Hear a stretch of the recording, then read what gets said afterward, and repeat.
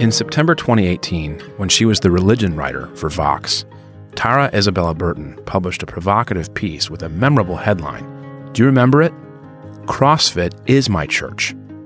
In short, the article argued, there's an emergent cohort of people, often millennials or Gen Z, but not always, who choose not to go to church on Sunday, or to mosque on Friday evening, or to synagogue on Saturday morning, and yet simultaneously do commit to going to CrossFit or yoga classes at 6 a.m. 5 days a week. And in her new book, Strange Rites, New Religions for a Godless World, Tara gets into that restless quest, which is increasingly more than just a fad. She looks at a wide-ranging sample of Americans, not just young people, who are digitally connected in unprecedented ways, and who self-identify as nones, that is, having no religion, when pollsters call to ask. Yet despite no religion, many are channeling deep spiritual interest and putting energy into non-traditional spiritual outlets. What's the data tell us? 1 in 5 Americans today self-describes as a religious none, and among millennials and Gen Z, it's just north of 1 in 3. Tara is joined today by Jack Jenkins, a fellow journalist at Religion News Service, to talk about some of the down-to-earth practices of this rising cohort, from CrossFitters who gather together in person to those participating in the occult, assisted by Tumblr or other e-technologies to enhance seances or constellations of called-up spirits, sometimes even tied directly to real-time twists and turns in American politics, as Tara explains. Of CrossFit, one participant says, "It's like a cleanse. It's definitely spiritual for me." And for many others chasing down new religion, Tara argues a growing distrust of institutions joins an intensely individual quest for personal wellness. That search, of course, echoes 19th century New Thought and transcendentalists, but the amount of time we spend today on screens gives some of these smaller, disparate movements connectivity and staying power. Jack Jenkins, meanwhile, has also just published a book, American Prophets, The Religious Roots of Progressive Politics and the Ongoing Fight for the Soul of the Country. Jack chronicles a vivid story of the religious left, far lesser known in contemporary politics than its conservative counterpart on the right. From abolition to women's suffrage, from labor reform to civil rights, he shows how impossible it is to divorce many public advocacy campaigns in recent memory from religious conviction and belief. And in all this, Tara and Jack are both savvy to the conundrum faced by many religion reporters who write for major outlets.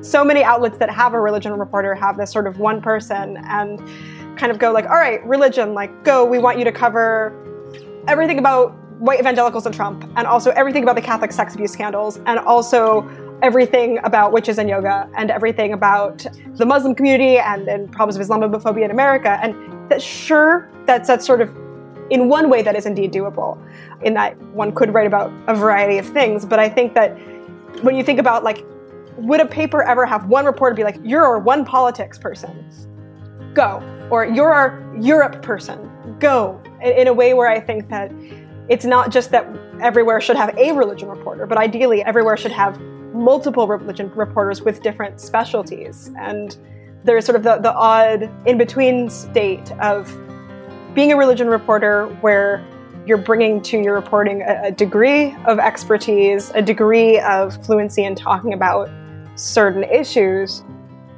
As these two journalists argue, religion is all around us, including when it comes in the form of strange rites or through activism campaigns aimed at race relations and other reform.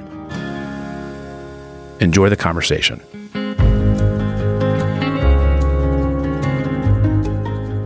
Each of you guys are reporters coming at this work rather than columnists writing philosophy or theologian-centric work. How did that affect your telling of these stories? So one of the things that I was really keen to do in Strange Rites was describe a group of people or several groups of people, while sort of, I'm sure pure neutrality is impossible, but at least give people their own voices, allow them to describe themselves in their own words. A fear I had, and I think perhaps a founded one indeed, is that writing a book called Strange Rites about practices that might not be familiar to a lot of readers, witchcraft, say, or whether it's in intense fan groups or people who are in polyamorous compounds. I didn't want it to be a sort of freak show or look at these weird people doing weird things. And I wanted very much to foreground that these are people who are looking at spirituality, looking at community, looking at ritual in ways that are perhaps different, although I'd argue indicative of a wider cultural change. They're examples that are perhaps a bit more extreme than the average, but not different from a wider shift that we're seeing. And I think the reporter part of me was always keen at every stage to let people tell their own stories as much as possible. And Jack, you in reporting on the religious left, you've been doing this since 2011. How's that frame how you engage with a group in Charlottesville or someplace else in the country? Yeah, I mean, similar to Tara, I mean, one of the things, my book is essentially based off of a foundation of reporting that I've done for near a decade of like kind of going into these organizations and meeting these leaders and kind of getting to know them in a raw journalistic exchange, right? And one of the things that I often found to be the case is that people just didn't believe that these communities existed or that these communities or these leaders had already had impact in our body politic, not just for decades and throughout American history, but really in contemporary American history as well. And so in writing the book, I actually had to scale back some of the ways that I would write things because I wanted the reader to be able to experience them as these are factually true accounts of what these communities have done. I'm not necessarily the first person to reference them or to tell these stories in a journalistic sense, although sometimes I am, but that people can recognize these as a verified contemporary history, as it were. It also shaped my approach to the book too, because there are certainly, things I would like to write about these communities. There's certainly, thoughts and opinions I have about them. And I do some analysis in the book about what's really happening here. But like Tara, I wanted to scale that back a bit and let people talk in their own voice, even if their visions of religion or faith or activism or politics might not jive with me or with other activists in the exact same space, including one within their own movement, as it were. I wanted them to be able to articulate themselves in their own way and then let the reader kind of make up their mind with regard to how they respond to these people and movements. So it would be a misnomer to refer to it as like this tabula rasa. I'm just presenting you this in a vacuum, this information. But I did want to do as much work as possible for the reader to help them understand these people on their own terms. Well, maybe we can get into Strange Rites a little bit first and then talk about American Prophets second.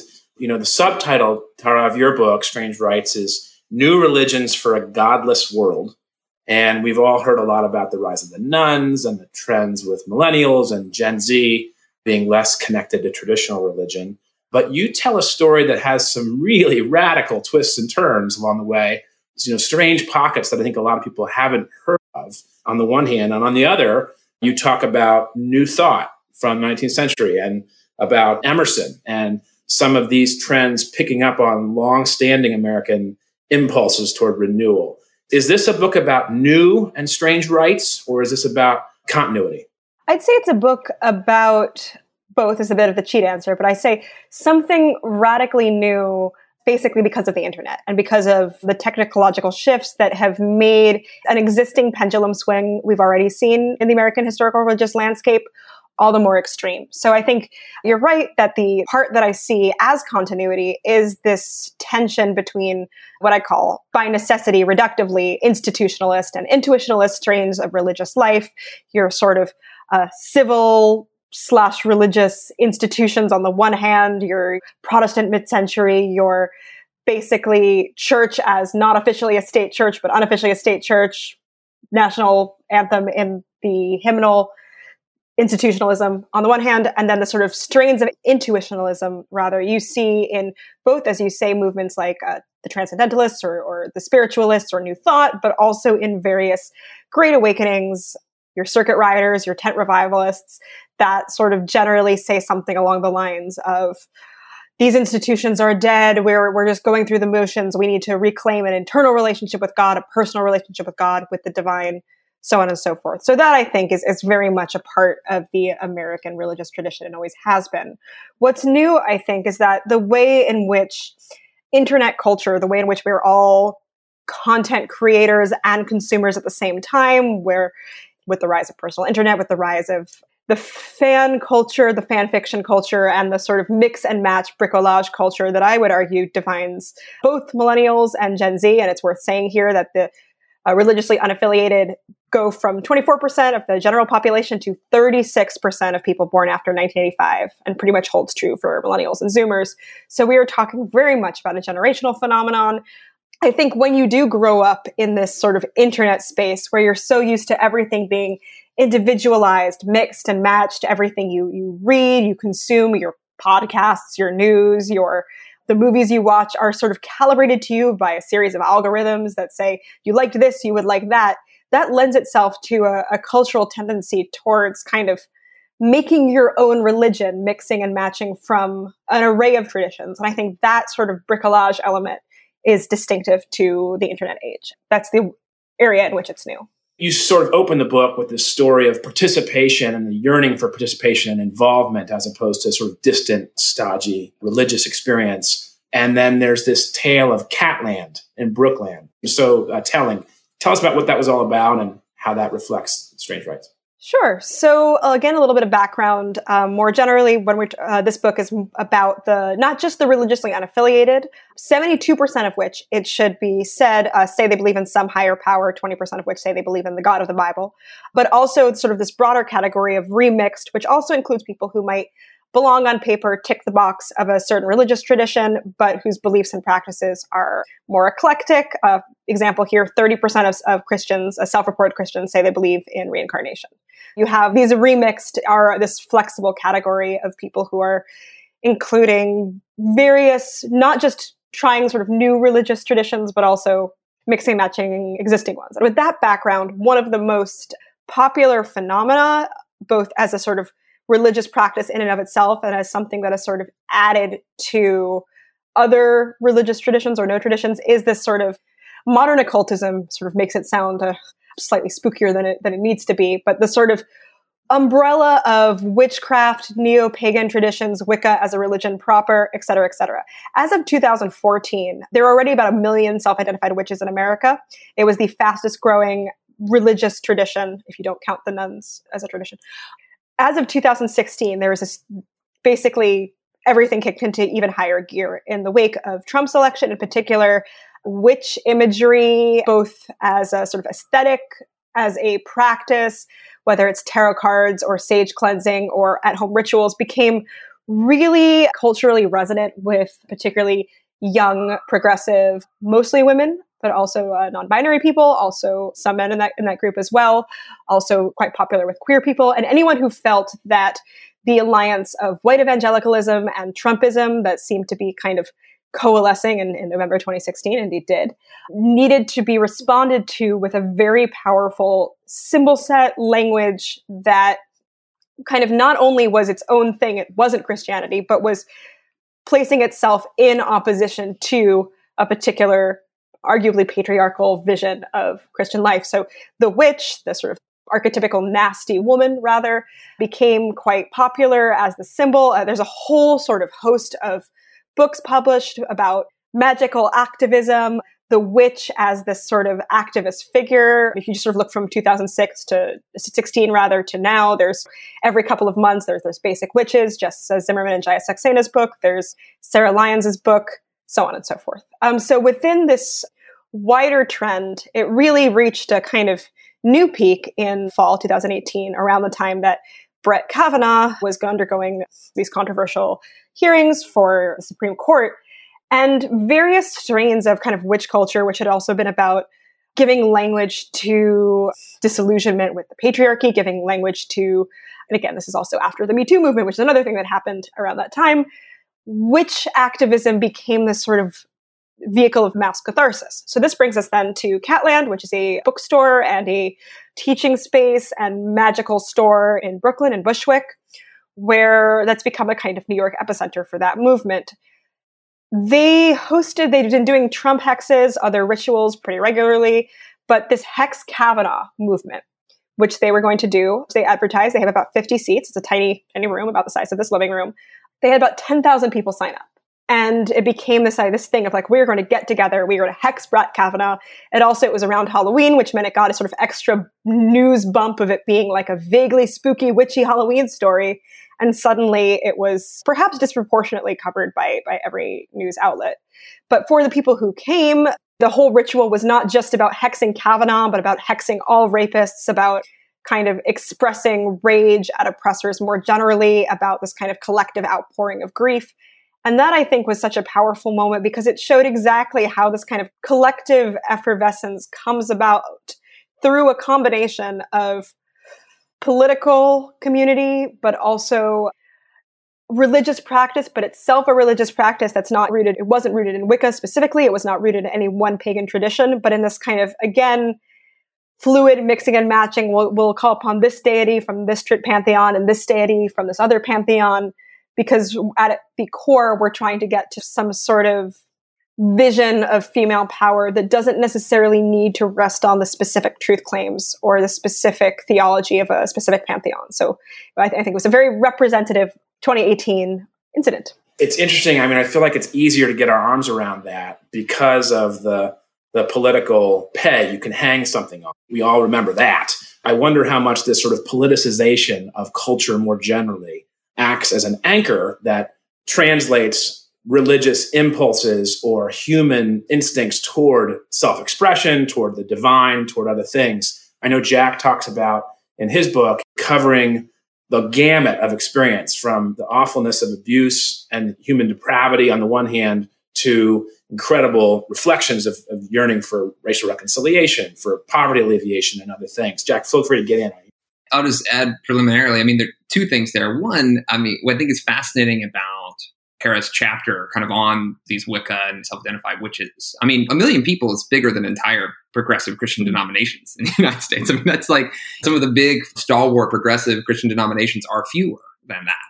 And this is anecdotally, this doesn't come up in my book, but I have often in my reporting, when encountering progressive pastors, particularly including progressive queer identified pastors who read tarot cards. That's just like a thing that's attached to them. So while they may not identify with that movement, they still clearly seem to be impacted and affected by it. And then to your second point, kind of about the galvanizing force that politics can have on faith. It can create increased reasons for gathering. So for instance, one anecdote that didn't make it into the book is that at Union Theological Seminary, which is one of the traditionally progressive Christian seminaries in the United States, after Barack Obama was elected back in 2008, apparently there was a spontaneous worship service that was convened in the chapel there of a celebration of his election. And after Trump was elected in 2016, there was apparently a spontaneous worship service of mourning that very quickly occurred in that space. And I think that is a small micro example of what I seem to find throughout a lot of the progressive religious communities that I reported on, is that a lot of them saw explosions, if not gathering, of funding or of attention given to them because they would say something about Trump or Kavanaugh or Mike Pence. And so I do think that is an interesting catalyst for religious expression that Tara identifies as well. You talk about the age of Aquarius to the age of Trump and in the same sort of vein. And I think a lot of what you're doing in the book, it seems like it's about resisting institutions or distrusting institutions and yearning instead for self-expression, for being able to create my own version, for being able to draw on goop, whether it's from Gwyneth Paltrow, Alex Jones, it's the same stuff, I think you say. How about that sort of performative aspect? Is that tied to age and life cycle, something you do in your 20s and 30s, or is it deeper than that? When you say performative aspect? Institutions, they say, are formative, right? Self-expressions and my Instagram, Tumblr account that you talk about, Facebook and Twitter and other things are expressive. They're performative. They're not formative, performative. So if you're living there primarily out of that sort of performative impulse, is there a way in which this is kind of a detour and acting out in a stage of rebellion, or is this deeper and more permanent than that? I don't think so. I mean, I think it is more permanent. I think certainly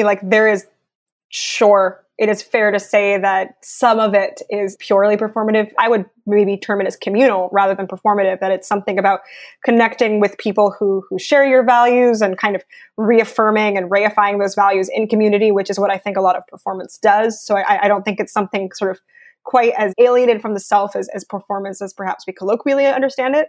But that said, I think that the public mistrust of institutions, not just religious institutions, but our civic institutions, our media, certainly our police force. There has been such a kind of much broader sense that the civic centers of American political spiritual life have been so derelict in their duty. And I think that is something that is not going to be remedied by everybody turning 40. And I think that the sort of inward turn that happens, I think that there's a very tempting narrative, and some often perhaps more conservative writers and thinkers I've spoken to, when they hear about what my book is about, they're kind of like, oh, it's about those millennials and their avocado toast and how selfish and narcissistic they are. And like, I think that is, I can see why that might be a reading, but the way that I would want to frame the phenomenon is like, when your institutions have failed you, when you can't trust or don't feel like you can trust your political establishment, your journalistic establishment, your scientific establishment,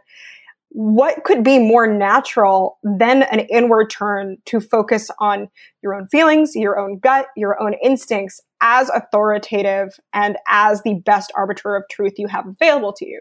So I think that the performative aspect of kind of these sort of cultures, while it exists insofar as it is maybe true of all 20-somethings ever, all humans ever, I think it's more true to say that we're looking at a story of institutional failure, including people who are in many cases traditionally marginalized by religious spaces. I mean, I think it's worth saying that 46% of religiously unaffiliated Americans identify as queer, again, compared to about 24% of the general population. Why would you not turn inward when no external arbiter of authority of truth seems to be holding up their end? One real takeaway for me from a couple of those chapters was like the disconnect that exists between traditional religious churches and synagogues and mosques, sometimes from their origins, from their radical and miraculous and highly participatory origins, is perhaps part of the story here. The other piece, of course, was the commercialization part. You know, you talk about, our tradition says that where your treasure is, your heart will be also. And there's a lot of money in this too. There's a commercialized aspect where stores are willing to market accordingly. Any last sort of comments on that piece before we turn to the sort of broader? Absolutely. I mean, one of the things that I find most fascinating is the way in which certain values, both what is often derisively called virtue signaling, but sort of, I would say, a aspiration of values or an aspiration of wellness, have replaced the sort of traditional things that like advertising is supposed to sell you. Like I'm thinking about the era of Mad Men. You were selling wealth, you were selling sex, you were selling,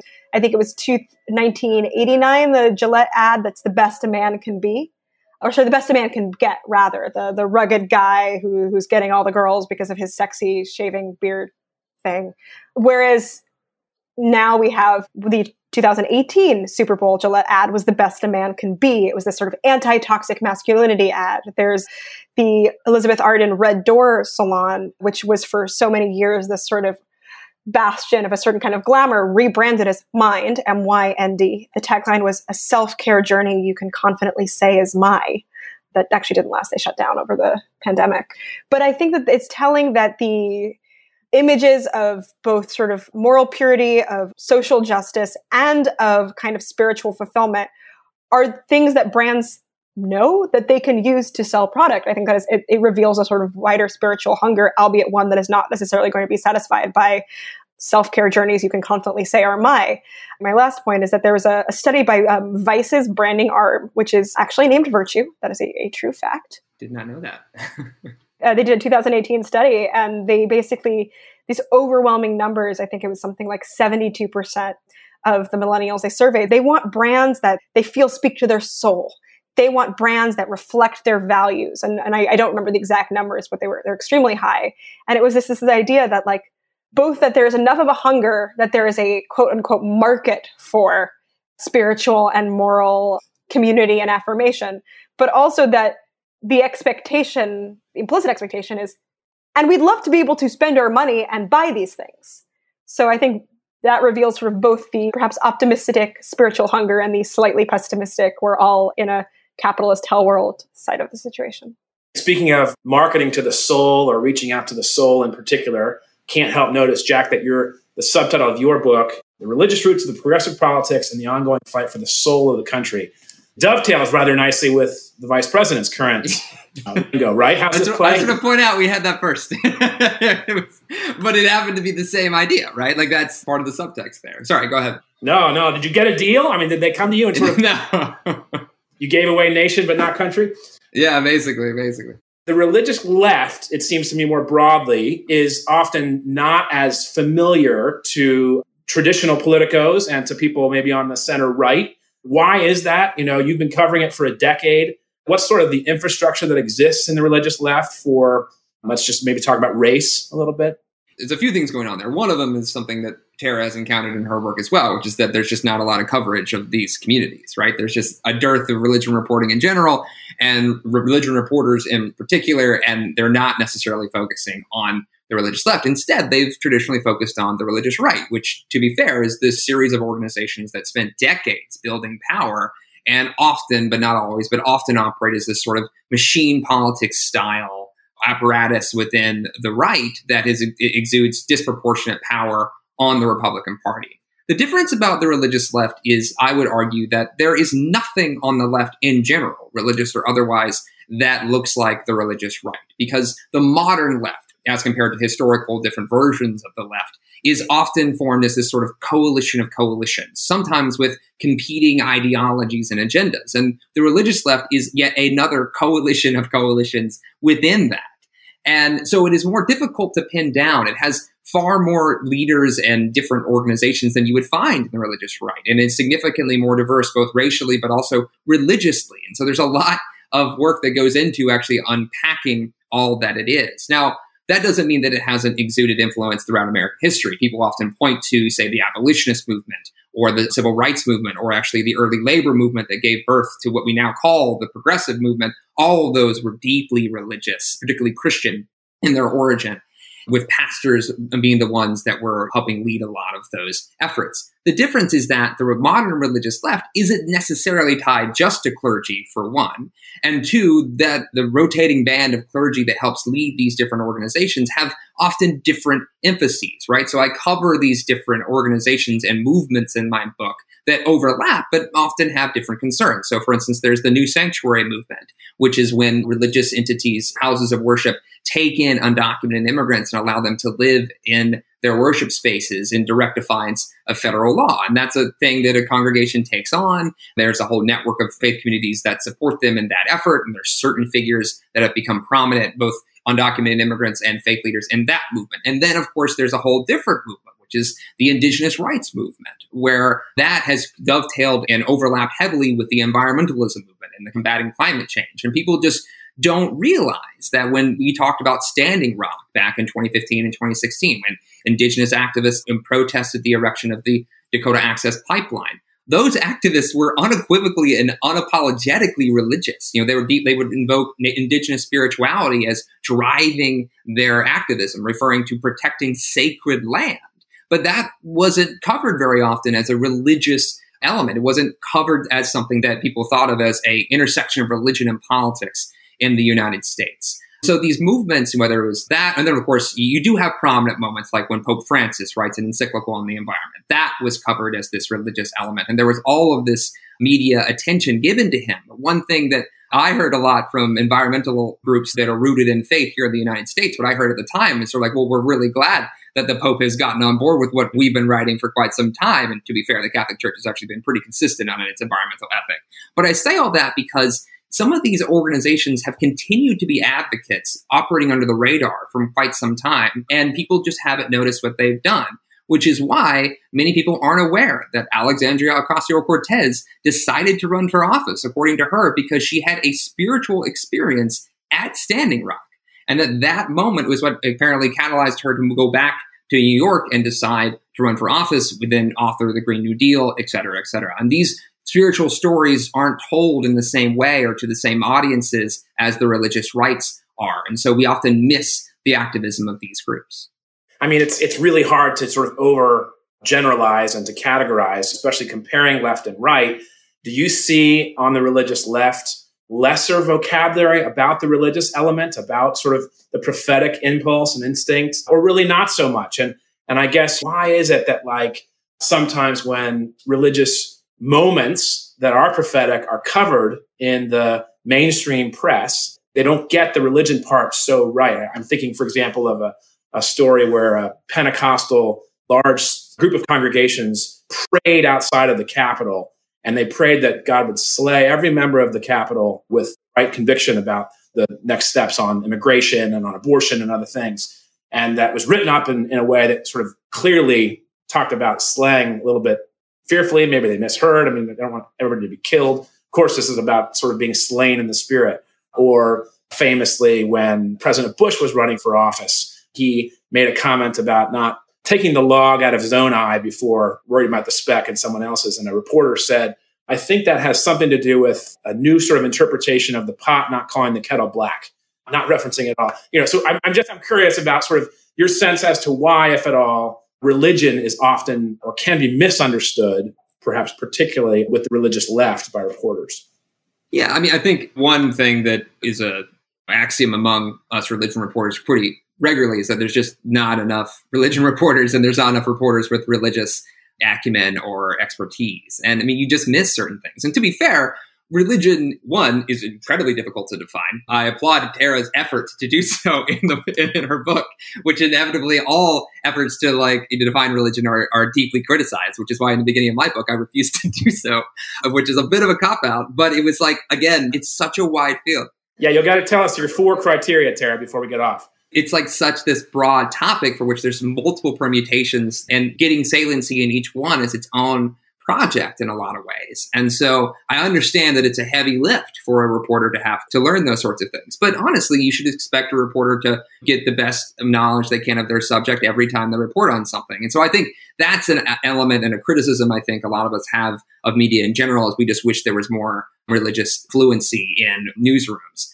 Now, in addition to that, I do think there are elements to which the religious left, because sometimes they lead movements among progressives. For instance, they've been particularly effective at leading a lot of movements underneath Trump. And I think part of that comes from the religious left's tendency to be very effective at advocacy and protest. So many of the communities that exist within the religious left are marginalized or don't have the same access to power that, say, the religious right does. So while the religious right really actualizes power, say, at the ballot box or in the courts, the religious left has proven itself most effective by using the method of protest, which is often the method of affecting power that is available to those who do not have direct access to very powerful institutions. But because you have these sorts of demonstrations and activists that are really part and parcel of the religious left, sometimes they can get obscured within other broader progressive movements, right? So people saw the Women's March as this broader progressive movement, and the fact that Linda Sarsour is one of the 4 co-chairs of the Women's March, and she had made her career in many ways as an interfaith and as a Muslim activist for Muslim affairs and Muslim concerns, those sorts of things can get obscured because, as previously mentioned, the left is this coalition of coalitions, and so you think of it as this broader thing, not just as a religious movement. And I think part of it really does come down to a third element, which is that the religious right was very effective at helping own the concept of religion in the public square. And that affected not only the way conservatives think about religion, but arguably it affected how liberals or centrists or moderates think about religion as well, because they started using the rubrics that they define, for instance, for religious liberty. You will hear that conversation, that term, articulated around issues of LGBT rights or abortion, and less used when, say, a mosque is burned down. And I think that's evidence of the impact of the religious right, which was representing their own concerns, which they argue were explicitly religious, but may not map perfectly onto many of these communities that operate within the religious left. I mean, I think that something that I was really struck by, I think Jack and I have had similar experiences in that as religion reporters, the first thing is there need to be more of us. It would be, and sometimes there is that sort of game you play of just watching the secular media often cover certain political events, and there's that sort of sense of, oh, that's how you cover that. I mean, I think there was something years ago where Pope Francis gave a talk about structural sin and environmentalism and racism and kind of sins of the community rather than the individual. And the headline was, recycle or go to hell, says Pope. And you just want to sort of facepalm. And I think that something that I've often experienced too is somewhere when I was working at Vox, is I was the only religion reporter. And I think this is something that, shout out to RNS here, where this is not the case, but so many outlets that have a religion reporter have this sort of one person, and kind of go like, all right, religion, like go, we want you to cover everything about white evangelicals and Trump, and also everything about the Catholic sex abuse scandals, and also everything about witches and yoga, and everything about the Muslim community and problems of Islamophobia in America. And that, sure, that's sort of, in one way, that is indeed doable, in that one could write about a variety of things. But I think that when you think about, like, would a paper ever have one reporter be like, you're our one politics person, go, or you're our Europe person, go, in a way where I think that it's not just that everywhere should have a religion reporter, but ideally everywhere should have multiple religion reporters with different specialties. And there's sort of the odd in-between state of being a religion reporter where you're bringing to your reporting a degree of expertise, a degree of fluency in talking about certain issues, but at the same time, there's only so much one person could do. And I would just love to see religion reporting treated not just as a one-off, right? Yeah, our religion guy. You know, I've been doing a little homework in this COVID season, and Dean Baquet had this wonderful quote right after Trump gets elected where he says, we have a wonderful religion reporter, but she's all alone. I mean, she's fantastic, but she's all by herself, basically. And we're missing a lot of what's going on in the country because, in part, we don't get religion as a staff. It's very nice. And I learned, too, for example, that when the Washington Post put their first ad out for a religion reporter, they were very clear to say, look, you don't have to be an expert in religion. Okay, you don't have to be religious. You don't have to be an expert in religion. But then you start to think about it, and it's like, well, you want somebody to have political competence if they're covering politics. Similarly, on the environment, why would you not want any expertise in religion? So this is a little bit of a conundrum, right? As larger journalism outfits struggle to integrate a broader religious appreciation literacy when it comes to telling everyday stories. Well, look, so you guys tell some fantastic stories, and the chapters are very rich. Encourage picking up both books. Jack, I wonder, because racial justice is so central right now, you might just tell the story about Charlottesville and Reverend Blackman, Cornel West, what happened there, and were their roots afford any hope for us? Right. And it's been interesting, given the reporting done for that chapter by myself and others, looking at what has unfolded over the last couple of months since the death of George Floyd at the hands of a police officer in Charlottesville in 2017. A lot of people know about that torchlight rally where you had white supremacists march in shouting, "You will not replace us," and encircle a group of students who were around a statue. What many people don't know is that across the street, while that was occurring, there was a worship service of about roughly 1,000 faith leaders from across the country who were there specifically to gear up to counter-protest against white supremacists the next day. And preaching to them that night was Reverend Tracy Blackman. And she was introduced by Cornel West, who's a prominent academic, currently at Harvard Divinity School, but has bounced around many different institutions and is known both for his published works and his own activism. And so what was interesting about that is that one of the reasons that Tracy Blackman was there, and she was there the next day too, when a group of faith leaders actually stared down white supremacists as they tried to march into the square, is because she had achieved a modicum of fame because of the activism that she had participated in Ferguson back in 2014, following the killing of Michael Brown by a police officer there. And what was interesting is that the first activists on the scene in Ferguson weren't necessarily faith-led, as it were. Some might have been, but it wasn't clergy who were the first to show up, if that makes any sense. And it was this group of young activists who in many ways felt distant from the church. And when she showed up to be a part of their demonstrations, that became the dynamic. She was showing up to their demonstrations, not the other way around. And this interesting theme developed over the course of the activism in Ferguson, where faith communities did end up playing some prominent roles. But in order for them to do that, a lot of clergy had to put themselves literally on the front lines of these demonstrations, sometimes physically in between police and demonstrators, sometimes being wounded. One pastor was actually shot with a rubber bullet when she was there, tried to de-escalate the situation between activists and protesters, as she had in multiple times over the course of the events in Ferguson.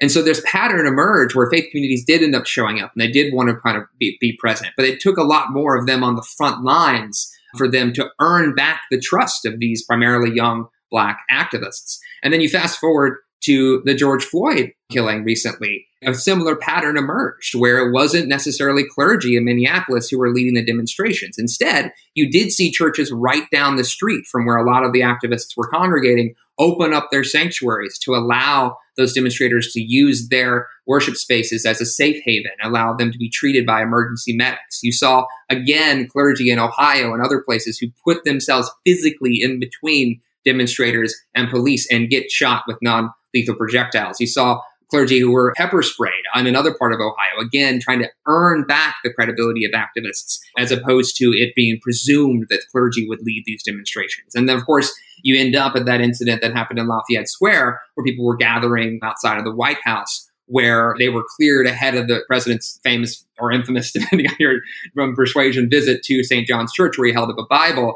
And not only were clergy who were sitting on the front of that patio of that church cleared during that forced expulsion of people from that square, there were also clergy among the demonstrators who, again, were trying to put themselves in between those activists and police, who also were expelled. And so I give that history to say that I think what's been interesting about the racial justice movement and the role of faith is that it has remained consistent insofar as there has been a faith presence in these demonstrations all the way back to Ferguson. What's interesting is how they are operating and how they are operating as partners with Black Lives Matter activists, for instance, as opposed to being expected as to be the only leaders. And you will have these solidarity movements. You will have faith communities meet nearby in big ways, or you'll have marches as we did this last week in D.C., where thousands of primarily Black churchgoers show up on what is now called Black Lives Matter Plaza outside the White House. But the lineage of where some of these figures came from, a lot of the activists I spoke with who've been very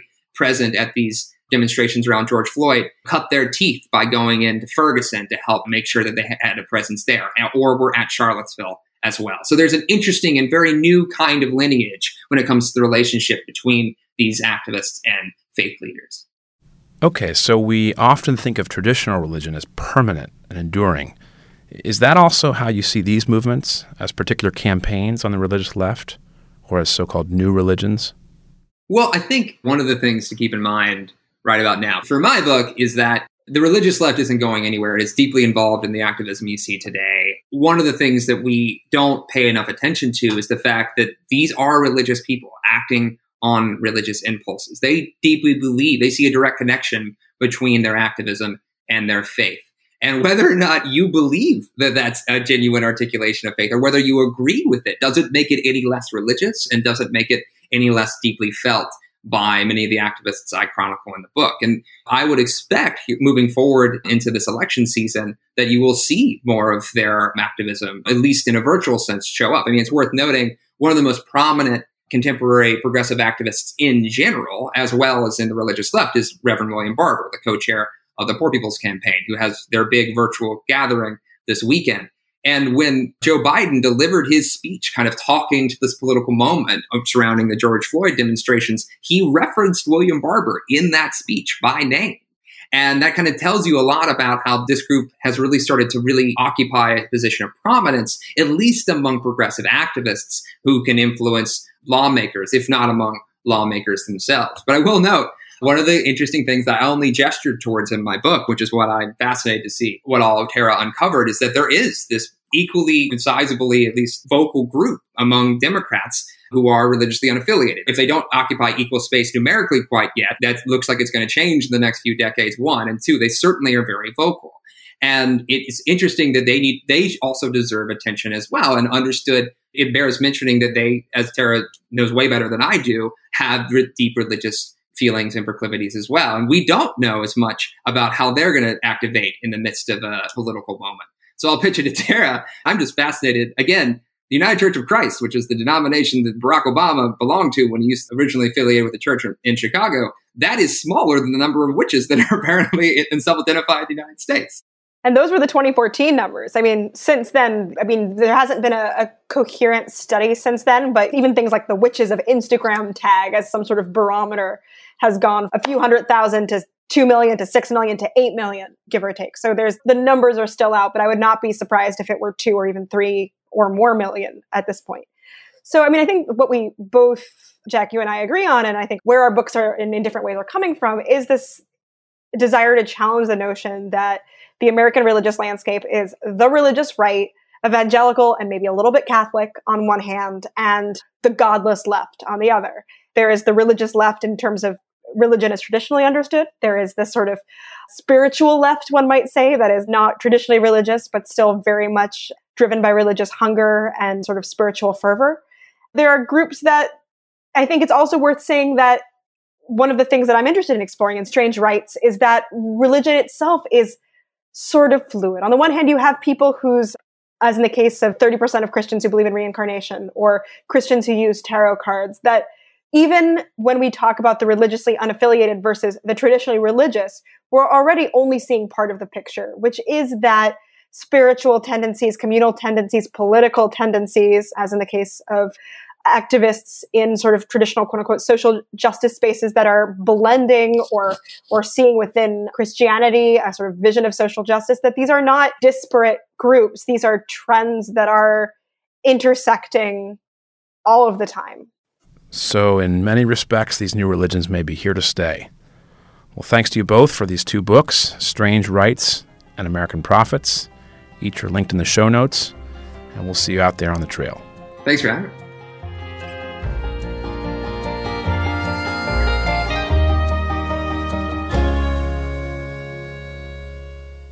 Faith Angle connects leading journalists with the enduring questions raised by religion.